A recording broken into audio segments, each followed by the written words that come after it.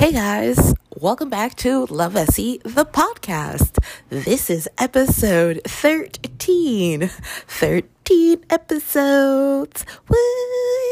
Poo! I don't know why I said poo. Y'all will be fine. Anyway, welcome back. Once again, I'm going to be talking about a Nalini Singh book. So this is going to just be a very brief mention, and I'm going to try my hardest not to mention this again for the rest of the episode.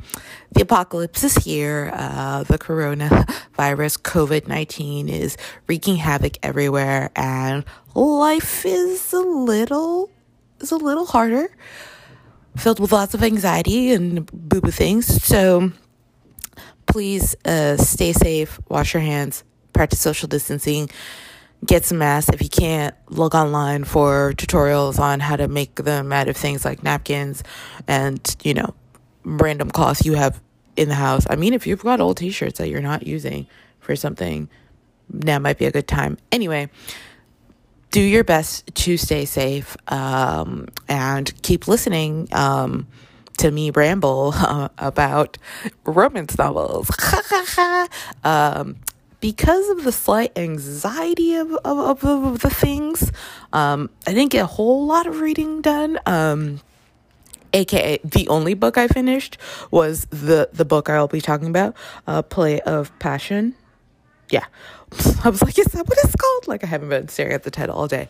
I did, though, start Devil's Bride by Stephanie Lawrence, which I believe Fated Mates podcast has just talked about that book or is about to talk about that book. And I had read Devil's Bride at least probably 10 years ago, because I'm pretty sure I read it when I still lived in Toronto, and that was 10 years ago. So I've started to reread it, and I'm like, oh, Devil, I like you. You're crazy, but I like you. And Honoria, I like her too. So in case you're like, I want to read, not sure what to read. I mean, Devil's Bride by Stephanie Lawrence I'm enjoying it as a historical that I read a long time ago. And I'm not feeling like, oh no, why did I like this? I'm like, oh, I see why I like this. I still like it. Okay, so moving on to Play of Passions by Nalini Singh. This is book 9 in the series. Book numero 9. Okay, we've reached book number 9. Woo! And okay, this first portion, no spoilers. Okay, so if you're like, yes, I want to listen, but I don't want to be spoiled, this is the time. This book, our main characters are Indigo, Riviere. I don't know if it's Riviere or Revere. Who knows? Indigo. She is a snow dancer lieutenant, so this is the wolf pack. And Andrew Kincaid, who is the hunter for snow dancer pack. In case you're like, what? The title of hunter is the individual in the pack who has to hunt down any pack members that go rogue, like give in completely to their wolf and lose their humanity. And unfortunately, they do have to sort of take them out because rogues will attack their pack and their family members. And so you have to sort of, take care of that. So these are our two main characters. We have met both of them before in previous books. Andrew is the middle brother. So his older brother is Riley, who is mated to Mercy. Their book was book 6, Braided by Fire, and his younger sister Brenna is mated to Judd, and her book was book 3, Caressed by Ice. So sorry guys, is your tongue getting joué? So at this point, both of Andrew, he's called Drew for most of the book, both of Drew's siblings are mated. Indigo has a younger sister. I think she's around the same age as Brenna. She is not mated. So it's we're in Snow Dancer entirely. So this is a changeling couple only. Both members of the couple are changeling.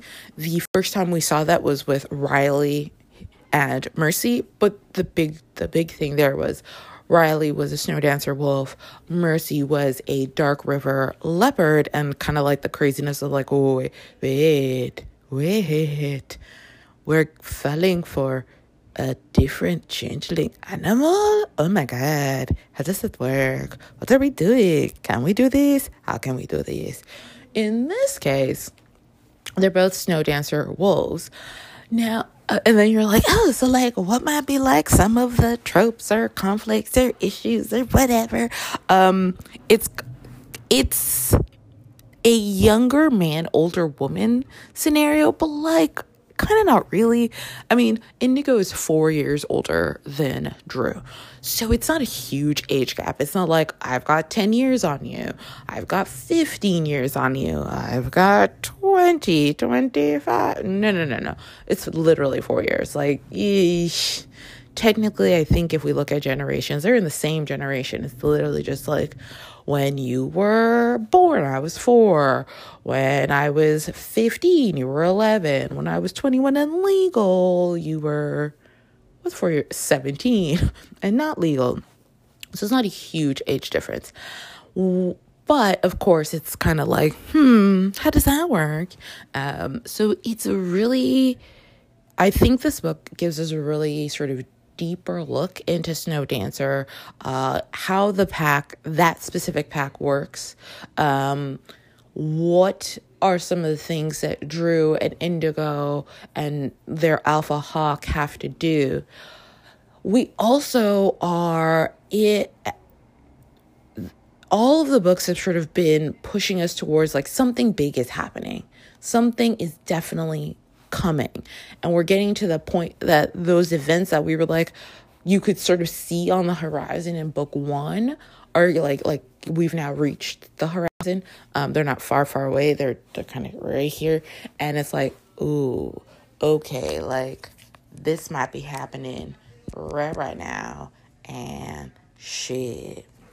So there are things in the world outside of the main couple, that you're going to be like, oh, what does this mean, right? Like, how are things going to change based on the decisions that are being made in this book? And things are gonna, like, I mean, I think I've said it before, things are going to get ugly. And I think I say that for like every book, because things are increasingly getting more difficult, and violence is starting to really sort of be like, hi, I'm here. Hello. Did you miss me? I mean, of course not.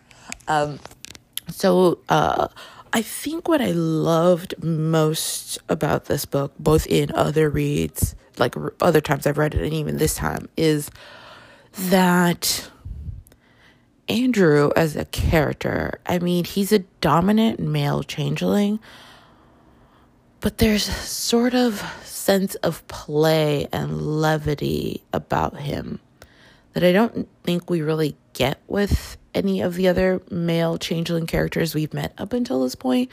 Pretty much all the male characters that we've met, both whether they're changeling or Psy or, descendant of Psy, and I'm talking about like the main parent and the main characters that are in, the couple that is for that book. All of them have been very, I mean, everyone's a soldier of some sort, but they've been very, like, kind of not stoic. That's the wrong word. But it seems like, their other half, their partner, is how they're having that person in their life allows them to smile and laugh and enjoy the lighter side of life kind of thing. Because if, they didn't have that person in their life, they'd just be like, Argh. Whereas Andrew is the opposite in many ways. It's not that he isn't as strong of, an individual as all of these other male characters, because he is. I mean, he has to be the one to hunt down someone who has completely given in to their wolf, and if they're too far gone, execute them. That's not something that just anyone can do, right? And the person who has the same role in Dark River is actually Lucas. So it's interesting that Andrew, we get to see this male character still be really playful, really joyful, really full of sort of the kind of vibrant energy that I think sometimes we expect from some of the female partners. And in this book, we sort of see that, no, it's Andrew that's like, but like, we play, girl, let's play. What are you doing? Come on. So I think I've always really, really appreciated that about this book. And what else? There was something else that I also really, really liked about this book. Oh, okay. So in both this book and then Branded by Fire, right? Mercy and Indigo are dominant changeling women. So they, like their male counterparts who are dominant, are just kind of like, we still have to do so much. It's not that they have to do more to prove that they are, just as dominant. No, because that's not how that works. But it just feels like there is sort of that battle. Like, well, I'm not like, in Indigo's case, like, in both their cases, they're both the only women in their packs that are dominant and have the status that they do, right? Indigo is part of Hawk's inner circle of lieutenants. Mercy is part of Lucas's inner circle of sentinels. So it's like you're not just a dominant soldier. You're like the apex, the peak. And so I like that. It's not like, oh, you're too dominant and you just never find a man and you never find love and there's no partner for you and that's the end. It's like, no, even dominant, strong women who can do everything, right? Kick ass, kill if need be to protect everybody. They still need and deserve a loving partner. So I think that is another reason why I've always really enjoyed this book, as well as, Branded by Fire. I'm trying to think of what else I can talk about without like spoiling it for you. I don't know. Because I really kind of want to get into like the nitty gritty of it all. Like really just go there. And I don't want you to be like, but you said, Esther, that there would be no spoilers. And then you spoiled it. And then you're all sad and disappointed. And yeah, I think that's it. Oh, I have to have a fangirl moment. So I had forgotten to tweet that the last week's episode was out. So I sent out a tweet like a day later, I think on the Tuesday, and I did like a story, and then I just actually it was a Snapchat story that I just posted on everywhere. And Nalini Singh herself retweeted it, and I screamed. I was like, oh my God, the woman, she has seen it, she knows. I was like, oh my God. So I got very, very excited, guys. Sorry. I just felt like I had to share that with you. And you're like, we're not sure why. Because I wanted to, okay? Because I wanted to. But yeah, I'm going to pause here. And then, also sort of random, but not really. Right now, because of all the craziness, a lot of authors are, if they have the ability to, are either putting their books on sale, and sales are ranging from $0, as in free 99, to, whatever. So if there was a author that you really, really loved and you were, kind of like, I don't know, should I do it? Should I not? Or if there was an author that you were interested in reading, but you hadn't really made the plunge yet to purchase a book, definitely check their social media, their Twitter or Instagram, Facebook. I say that like that because I'm not a fan, but whatever, it exists, to see if there are any sales going on. Not only do you get to read new authors, but you also get to support, yeah. Oh, and both The Ripped Bodice and Love Sweet Arrow, I believe, are still as of I'm recording on Sunday, as of Sunday, have the capability to ship books to you. So you can purchase online and have them shipped to you. I mean, I live in New York. Love Sweet Arrow is in Chicago. The Ripped Bodice is in Culver City. So I had to have them shipped because flights are expensive. But yeah, if you're like, oh, I really want to buy books, but you don't really want to buy them from Amazon, the devil, then yeah, these are two really awesome options. And definitely check out to see if your local indie bookstores are able to ship you books through online ordering, because a lot of them are doing their best to do so. All right, so I'm going to pause here, and I'm going to come back. I'm going to spoil it. You're like, oh my God, Esther, if you don't. Guys, I just like saying the word spoiler. All right, I keep saying see you in a few, like you can see me, which you can't. No, I'm not doing video. Actually, I say that, but at some point I'm going to be like, oh, I just want my adoring fans to see my face. Oh, yes. I'm kidding. All right. Back in a bit. All right. I'm back. Okay, so now I'm going to talk about Play of Passion, book number 9, but with spoilers. So if you're like, Esther, I haven't read the book, and I really don't want it to be spoiled, stop listening now.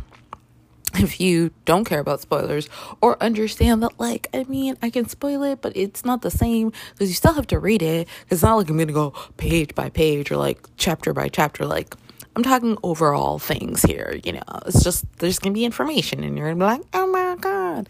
Anyway, so as I mentioned earlier, right, this is a changeling couple and both main characters are from the Snow Dancer pack, right? So we're looking at 2 wolves, which is something we haven't seen. We have seen 2 changelings, Riley and Mercy, but that was 1 wolf, 1 leopard, dog and cat, but falling in love, cute. This time it's 2 wolves. Yeah, girl, 2 wolves mating for life. It's so cute, awesome, wonderful, and so, as I mentioned earlier, there's sort of this idea that it's kind of like younger man, older woman, but it's only a 4-year difference. But something that is touched upon and is kind of sort of central to the story, not just that Drew is younger than Indigo, who he calls Indy, but that Drew's dominance level isn't the same as Indigo's or stronger. Now, I'm trying to think. Throughout the books so far, there's been talk of dominance and how important it is for the hierarchy and how there are certain members that are more dominant than others. But I feel like this book really sort of starts to give us sort of insight into, what that might mean. Something that's mentioned is the fact that Drew currently is less dominant than Indigo, but, and this actually isn't mentioned. Mercy is the one who lets Indigo know and thereby lets the reader know, but it's pretty, I want to say the last third of the book that we find out that Drew has been growing in dominance every year since he essentially hit adulthood, and there doesn't seem to be a stop. So even though at this moment when Drew and Indigo come together, she is the more dominant wolf in sort of their pairing, that might not stay that way, right? If Drew's dominance continues to grow every year, at some point they're going to have the same level of dominance, and then he may even surpass her and be a more dominant wolf than her. And so I thought it was really interesting that was explained, because I think it gives us insight into dominance isn't just about whoever is stronger, physically, and that there are levels that it can be measured. There are ways to know sort of where a wolf or a leopard or any sort of changeling animal falls within their hierarchy, and that you don't just, it's not that you are born at one level and that's sort of set in stone. It's that you grow into your, into your dominance or not, and you get to your certain, like, there's obviously a point where you stop growing in that respect, but that we're not just assuming, oh, you turn 18 and that's it. Because I don't remember if they mention, I feel like Rue is he hasn't quite yet hit 30. So he's in his late 20s. And Indigo, I think, is, obviously in her early 30s. So they're not like old or anything or really young, but it's clearly like, they're not also just like fresh. Or is he like 30 or something? I don't remember. I'm trying to think, isn't there a birthday party for him? Ooh, I feel like I am blanking. Or maybe I'm mixing that up with some other book. Anyway, so we see this, right? Another thing that I think is really interesting, up until this point, at least for the Changeling members who have been, who've had, found their mate.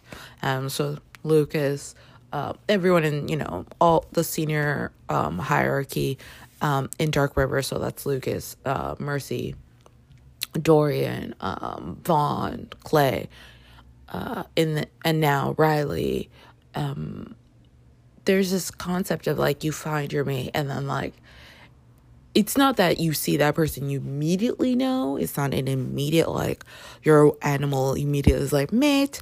But it's like, as there's clearly a draw to that individual. And as time goes on, the mating dance shows up. And you're like, oh, this is the one. This is the one for life. A character that we meet, who he will get a book, that shows us that, no, as much as like that happens, life happens, is Riaz. Riaz, or is it Riaz or Riaz? Oh, I kind of want to call him Riaz. Okay, guys, it's spelled R-I-A-Z or Z, whichever one you prefer. And I'm going to call him Riaz. Why? Because it's more fun to say. Riaz, met his mate, or the woman who could be his mate. Actually, it isn't made clear in Riaz's case if he has spent time with her and then realizes that she would be his mate, or if he knows immediately. Oh, I'll have to pay attention to that in his book, because his book is coming. But she's already married, and happily married, I believe, to a human. And so instead of sort of trying to destroy her relationship with her husband to claim her himself, he, it's one of his reasons for coming back to the den in California, in the Sierra Nevada mountains, whatever, is to sort of lick his wounds and figure out how to go forward, because this idea is that you find this one person that you're mated to for life, but like in his case, she's already married, and from what I recall, she's also human, so she isn't changeling like him. So I feel like the concept of mating is very specific to changelings. Not to say that there aren't bonds that can be created, because we saw that with Dev and Katya. There was clearly a bond, a link that is created sort of in the neural network. But in the case of Max and Sophia, at least, we don't ever see Sophia being like, and here's my bond to him. Whether or not that's, I feel like we find out that exists on the neural plane, on the network plane, but I don't remember, so I'm not sure. But up until this point, right, we just sort of assumed like, oh my God, they find their mate and then they're happy forever. And here's Riaz being like, so I found her, but I couldn't ruin her life, so she would choose me. And so then the question is like, oh, so is that it? Like, you don't get a mate? Like, you asked out? Like, what if your mate died? What, is there only one in the whole world? Damn, like, how does that work? And both Hawk's book and Riaz's book will sort of give us the information from those kinds of questions. But I did think that it was really interesting that was included, because I think Nalini was trying to just sort of let us know, like, it's not that, oh, you found your mate and everything's great, everything's hunky-dory, life is wonderful. Sometimes life is a bitch, and you find your mate and it's too late. And you're just like, pero why? ¿Por qué? But what? So Riaz is clearly, oh no, I called him Riaz. Riaz is clearly dealing with something that we haven't yet seen. And we'll see in his book how that gets handled. Is that the next book? Or is it Hawk and then him? Questions. I'll let you know. I'm going to look it up while I keep talking to y'all, like in my voices, because I don't know why. That's just happening. You're like, you keep going back and forth to keep you paying attention. No, I'm kidding. So another huge sort of chunk of the book is the fact that the council, the Psy Council, is essentially, splitting, in the sense that, like, so the council, in case you forgot or you haven't read the books and you're just listening to me, the Psy Council is made up of 7 individuals. It is Nikita Duncan, she's Sasha's mother. Anthony Kyriakis, he is Faith's father. Ming Laban, he's awful, I don't like him. Caleb Krychek, he gets his own book. It's called Heart of Obsidian. Tatiana Rika Smith, Shoshana and Henry Scott. Now, Shoshana and Henry Scott are married. That's in air quotes, because they're both Psy. Everyone obviously in the Psy Council is Psy. They're Psy, but they understood that, like, the human and changeling sort of media would feel more comfortable, or they would be able to present a more palatable front if it's like, well, look, we're married like you humans and changelings do, except, like, no. Now, when I say the council is split, so Henry, Shoshana, and Tatiana are very adamant that silence, the protocol, must hold. And Henry is far enough on that spectrum that he believes that any sort of connection to the other races is sort of contamination and can ruin silence, and so that the Psy should essentially isolate themselves from the human and changeling races. Then you've got Nikita and Anthony, who are both based in the San Francisco area, who have daughters who defected. They have cardinal daughters, which is the highest, like, level of power in the Psynet. They have cardinal daughters who defected and are both mated to changeling men who happen to be in the same pack, who clearly see that A, things are changing, and B, silence is not a protocol that can be sustained any longer. Clearly something is wrong. And it isn't just that their daughter's defected. I think they're starting to see there are things that are happening in the Psynet that shouldn't be happening, which means that something is going on. And if silence is the reason for it, then we can no longer continue to uphold that. Neither one of them wants to see silence just immediately toppled, because to dismantle a system that has, been 100 years in the making in one fell swoop would mean millions of people dying, and it would impact all three groups, right? It would impact Psy, it would impact changeling, and it would impact humans. So they understand that you can't just go from day to night to be like, silence, no silence. But they do know that something has to change.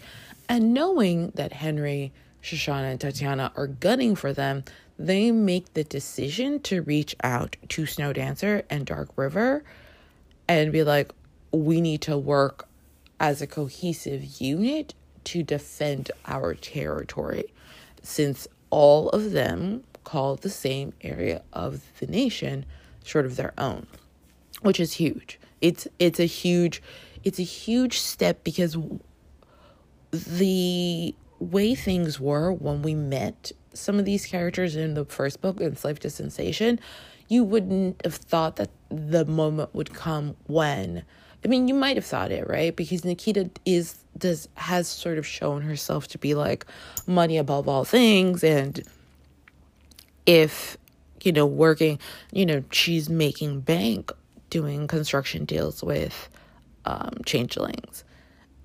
So she's kind of like, okay, like, it's making me money. I'm not really like worried about whatever. So I think it's really interesting that we're seeing. Now, I mentioned those two. I still haven't mentioned two counselors, right? You might be going, well, what about Ming?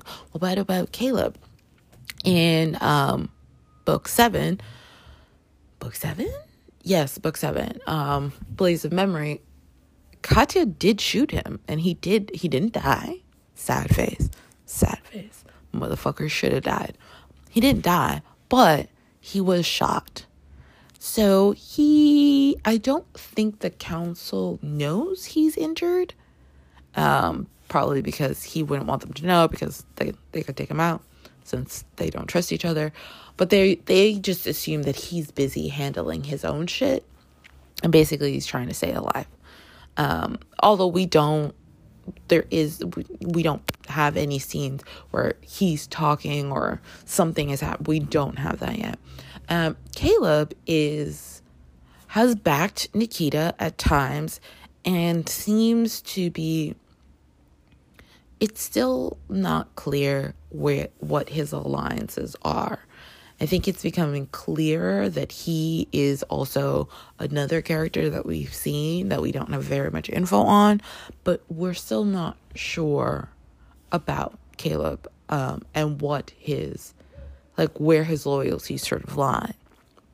So this means that the next book, and I looked it up, next book, book 10 is Kiss of Snow, which is Hawk and Sienna's book. And then book 11, Tangle of Need, is Riaz and Audria.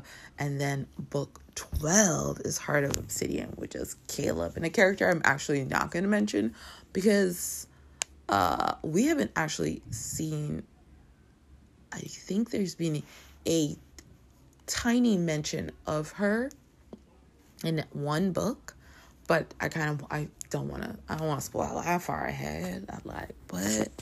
So, and then there's more books, but I'm not going to keep going. So, the next 3 books, right? The 3 I mentioned, things really are just in flux because shit is going down, right? In this book, we know that Henry is up to something, that Henry and his pure psi fanatics are up to something, and they're going to do something, and it's obviously going to be awful, and it's going to create, trauma and death and all of these things, and we're just like, motherfucking Henry, why aren't you dead? You might be like, I like Henry. Okay, well, you're a weirdo. I don't get it. I want the motherfucker dead. I also do think it's really interesting that when the series started, Henry sort of followed whatever Shoshana wanted done, and things have flipped around, and he's kind of like, nah, I'm my own man. I mean, he cray, but he's like, let me assert myself. So that is sort of like, that's what's happening in the world as Drew and Indigo come together. There's also hints in this book. We've been given glimpses, very small ones, that Hawk and Sienna, that there's something there. But these glimpses, in case you weren't, paying attention to them before or thought whatever of them, we get 2 scenes in this book that is like, ooh, what? Oh my God, what is happening? What is going on? What does this mean? Oh, 2 or 3. Actually, I think it's 3. There's the scene. Yes, it's like 3 little instances, and they're not big scenes. They're not long, but it is clear, so clear, that whatever is between them is about to pop off. It's about to pop off. And of course, that's why they then become the next book. So definitely, if Hawke is a character you like, you need to like get to reading Kiss of Snow. I think after I read Kiss of Snow, Hawke had become like my favorite character. Unfortunately for him, later I met Valentine, the alpha for the, oh my God, what is the name of the bear clan in Silver Silence? Let me go look it up, because Stonewater Bears. Oh yes, Valentin Nikolov is the alpha of Stonewater Bears, and like I want him to be real so that I can be his wife. You're like, Esther, he's a character in a book. I know I know that, but I also want him to be real so that I can be his wife. He is probably my favorite changeling alpha today. Lucas is great. Hawke is great. They're wonderful. But you guys are going to hear me gush and just like not shut up when I get to Silver Silence, because girl, that book, ooh, Miss Nalini Singh did her thing and did it so well. I know I've said it a million times, and I'll say it a million more. She is such an incredible writer. And as I'm rereading, I'm just like, oh, this is so good. This is so good. Oh my God, this is so good. Oh my God. And, June 9th, I can't wait for it. I mean, I get Alpha Night. We may be allowed to go outside again. Who knows? So June 9th, I'm like, Come on, June 9th. It's not that far away. I can't believe we're basically at the end of March. That seems really fast. Like, I feel like January lasted, 6,000 years. And February was pretty quick, even with the extra day. But March, feels like I blinked from March 1st and I'm already out. What? Like, where did it go? It's very strange. So yeah, so you're all going to be like, is there? But there was is it a sentence? Yes, there was a sentence that I really, really liked and also made me think about how it relates sort of to, real life, right? Not book life. I'm going to read it to you guys. It's pretty close to the end of the book. Andrew was one of the heart pieces of the pack, those wolves who connected them all to each other in a way that was difficult to explain, but integral to the functioning of a healthy pack. And you're like, why did you read this to us, Esther? Because, obviously, none of us are changeling. We don't morph into animals. But I feel like in some ways, we can talk about our family and friend and community units as packs, right? And it just made me think that, yeah, there are people in your life who are, there are people in your friend group, there are people in your family, there are people in your life that function as those key sort of people who hold everyone together. And I think I've read, romance novels where one or both of the characters have lost a parent, and sometimes when they've lost one parent and they still have a living parent, and yet the entire family has fallen apart because the parent that passed was sort of the heart of the family. And with the loss of that heart, the bonds are just unable to survive. Nalini Singh's Guild Hunter series has has that at the core of one of its characters. Elena's entire family sort of is blown apart by the loss of not just her two siblings, but her mother, right? To the point that because her father, the people that are left are her father, and her younger sister. And they don't have the kind of turnaround where it's like, we lost, our mom and our two siblings, and then we became closer. It's the opposite. And there are other reasons. And if you haven't read the Guild Hunter series by Nalini Singh, guys, you have to. I don't know yet, but I'm kind of tempted when I'm done all of the Side Changeling books. I think I'll give you guys a break and do other stuff. But I think after that, I will then go dive into those books, which are, again, phenomenally written.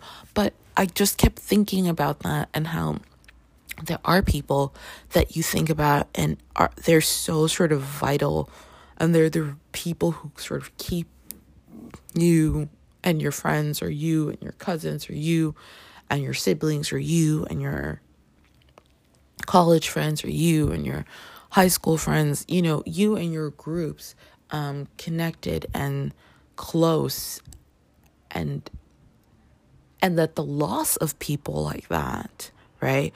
Those people who it's hard to explain how they bring everyone together, but that the loss of those people is felt so deeply, right? Because often, if that person is gone, that entire sort of grouping and community that they created is unable to sort of continue. And obviously nothing can stay the same, right? But I thought it was just such an interesting sort of sentence. And I really liked that this is about a male character, because I do think sometimes in romance that sort of emotional connection, the idea of someone who brings people together, is very often ascribed to female characters, right? And men are stoic and strong and brave and soldiers and fighting and here to kick ass. And women, are just here to envelop us in love. And I like that in this case we're being shown that, like, not that Andrew can't kick ass and whatever, because he can't, but that he is still very much this sort of individual, this man who can draw so many people together, communicate with so many different people, both the weaker members in their pack, the stronger members, those who are more introverted, more quiet, everyone. I really, really did appreciate that, because I think that, and it's interesting because I've also read romance novels where somewhat the way a father is described is like he is, the person that everyone sort of comes together around. Sometimes I feel like there isn't as much of that, right? Which is why when it happens, it stands out. But it was just that sentence. I was like, oh, Andrew, no, like, why?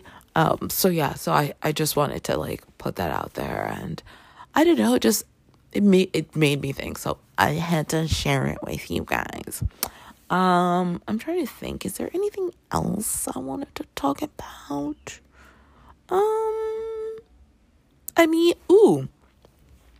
at the beginning of this book, there's like a cast of characters list, which I don't think was in any of the previous books, or at least not the ebook versions I had. So I like was reading and I was like, wait, a cast of characters. I mean, great. But at first I was kind of like, I was not expecting this because I hadn't like seen it before. So I was kind of like, And I liked it. I thought it was, I mean, for a series as like big as this, it is helpful, especially if you haven't read any of the other books, right? And you come into this book and you're just like, and even if you have, it is, I think, really helpful to sort of be able to keep track of everybody, because there are a lot of people that are mentioned. As I was as I was reading, I went through the cast of characters, and at first I was like, all these people show up in this book? And then as I was reading, I was like, oh, they really do all show up in this book. But like, I wouldn't have thought of what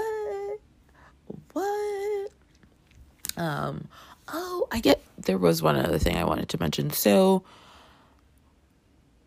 Drew and Indigo, right, and having sort of a different level in dominance. The reason why that's brought up and is sort of like, is because Indigo has two examples of relationships. One that is sort of what is considered the norm, and one that buck the norm. Her parents are a dominant male, her father, and a submissive female, her mother. Her aunt, who's really close to her in age, because she was born late, or she was a surprise. Her aunt is, when we meet her in this book, in a relationship with a less dominant man. And that relationship is, ooh, girl, toxic, no bueno, bad. And so Indigo sees her parents, who sort of did what everyone sort of does, right? A more dominant man, a less, and is like, look at how successful they are. And then sees her aunt, who didn't do that, and like how miserable. So even though she's not outright like, I don't want to entertain Drew because of that reason, it becomes very clear that that is the reason, or is one of the reasons, right? And I thought that was interesting because, again, it just gives us more insight. It gives the reader more insight into dominance, what it means, how it works, how it can work, and what are the, like, how these characters can sort of navigate such a difficult situation when, because I guess what we're what we're being shown is that the human side of changelings will fall for who they fall for. But what then happens when their animal sides are like, nah, too weak, bye, too strong, bye-bye. Like, then how do you navigate that? And one of the novellas is about a really, really dominant guy. No, there's two novellas that I think are awesome. One is about a really dominant guy and a very submissive girl. The other one's like a dominant girl and a submissive guy. And again,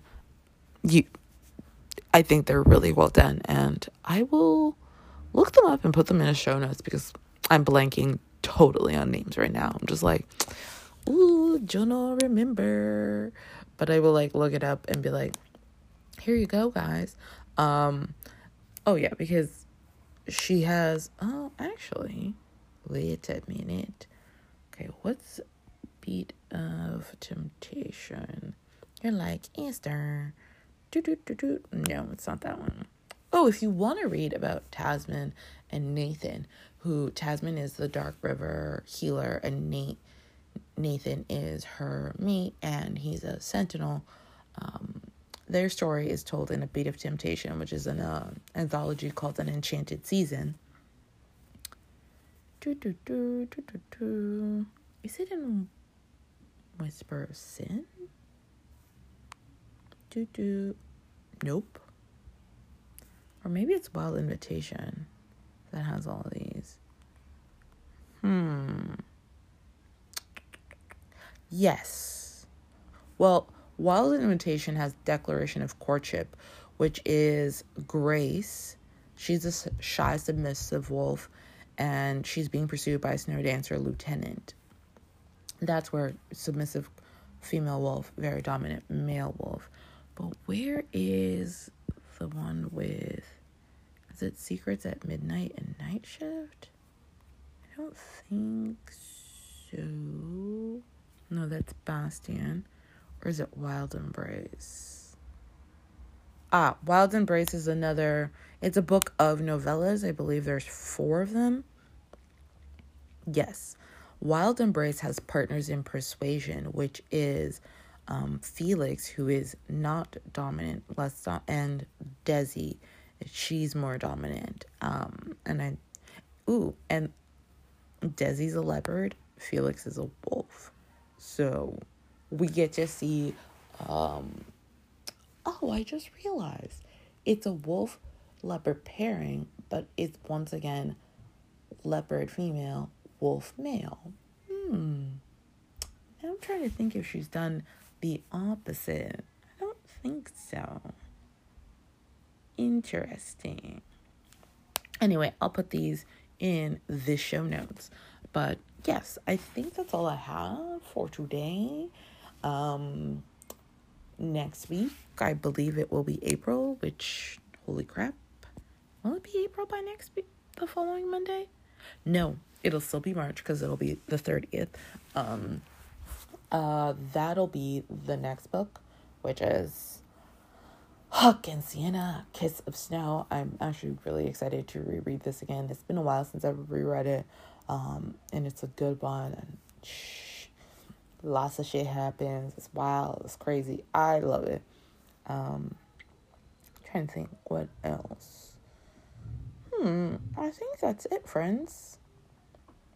I will put in the show notes the books I mentioned, the 2 novellas sort of compilations, as well as, like I said, if you just want to read a historical and you're like, I don't know which one I should read, please go and read A Devil's Bride by Stephanie Lawrence. It's a good one.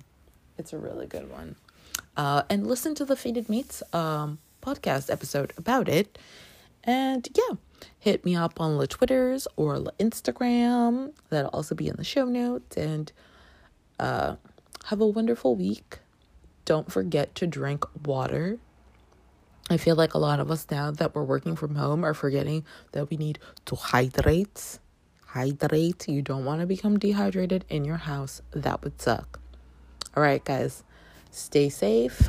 Read romance novels. And I'll see y'all next week. Hear y'all. No, you'll hear me. Okay, bye.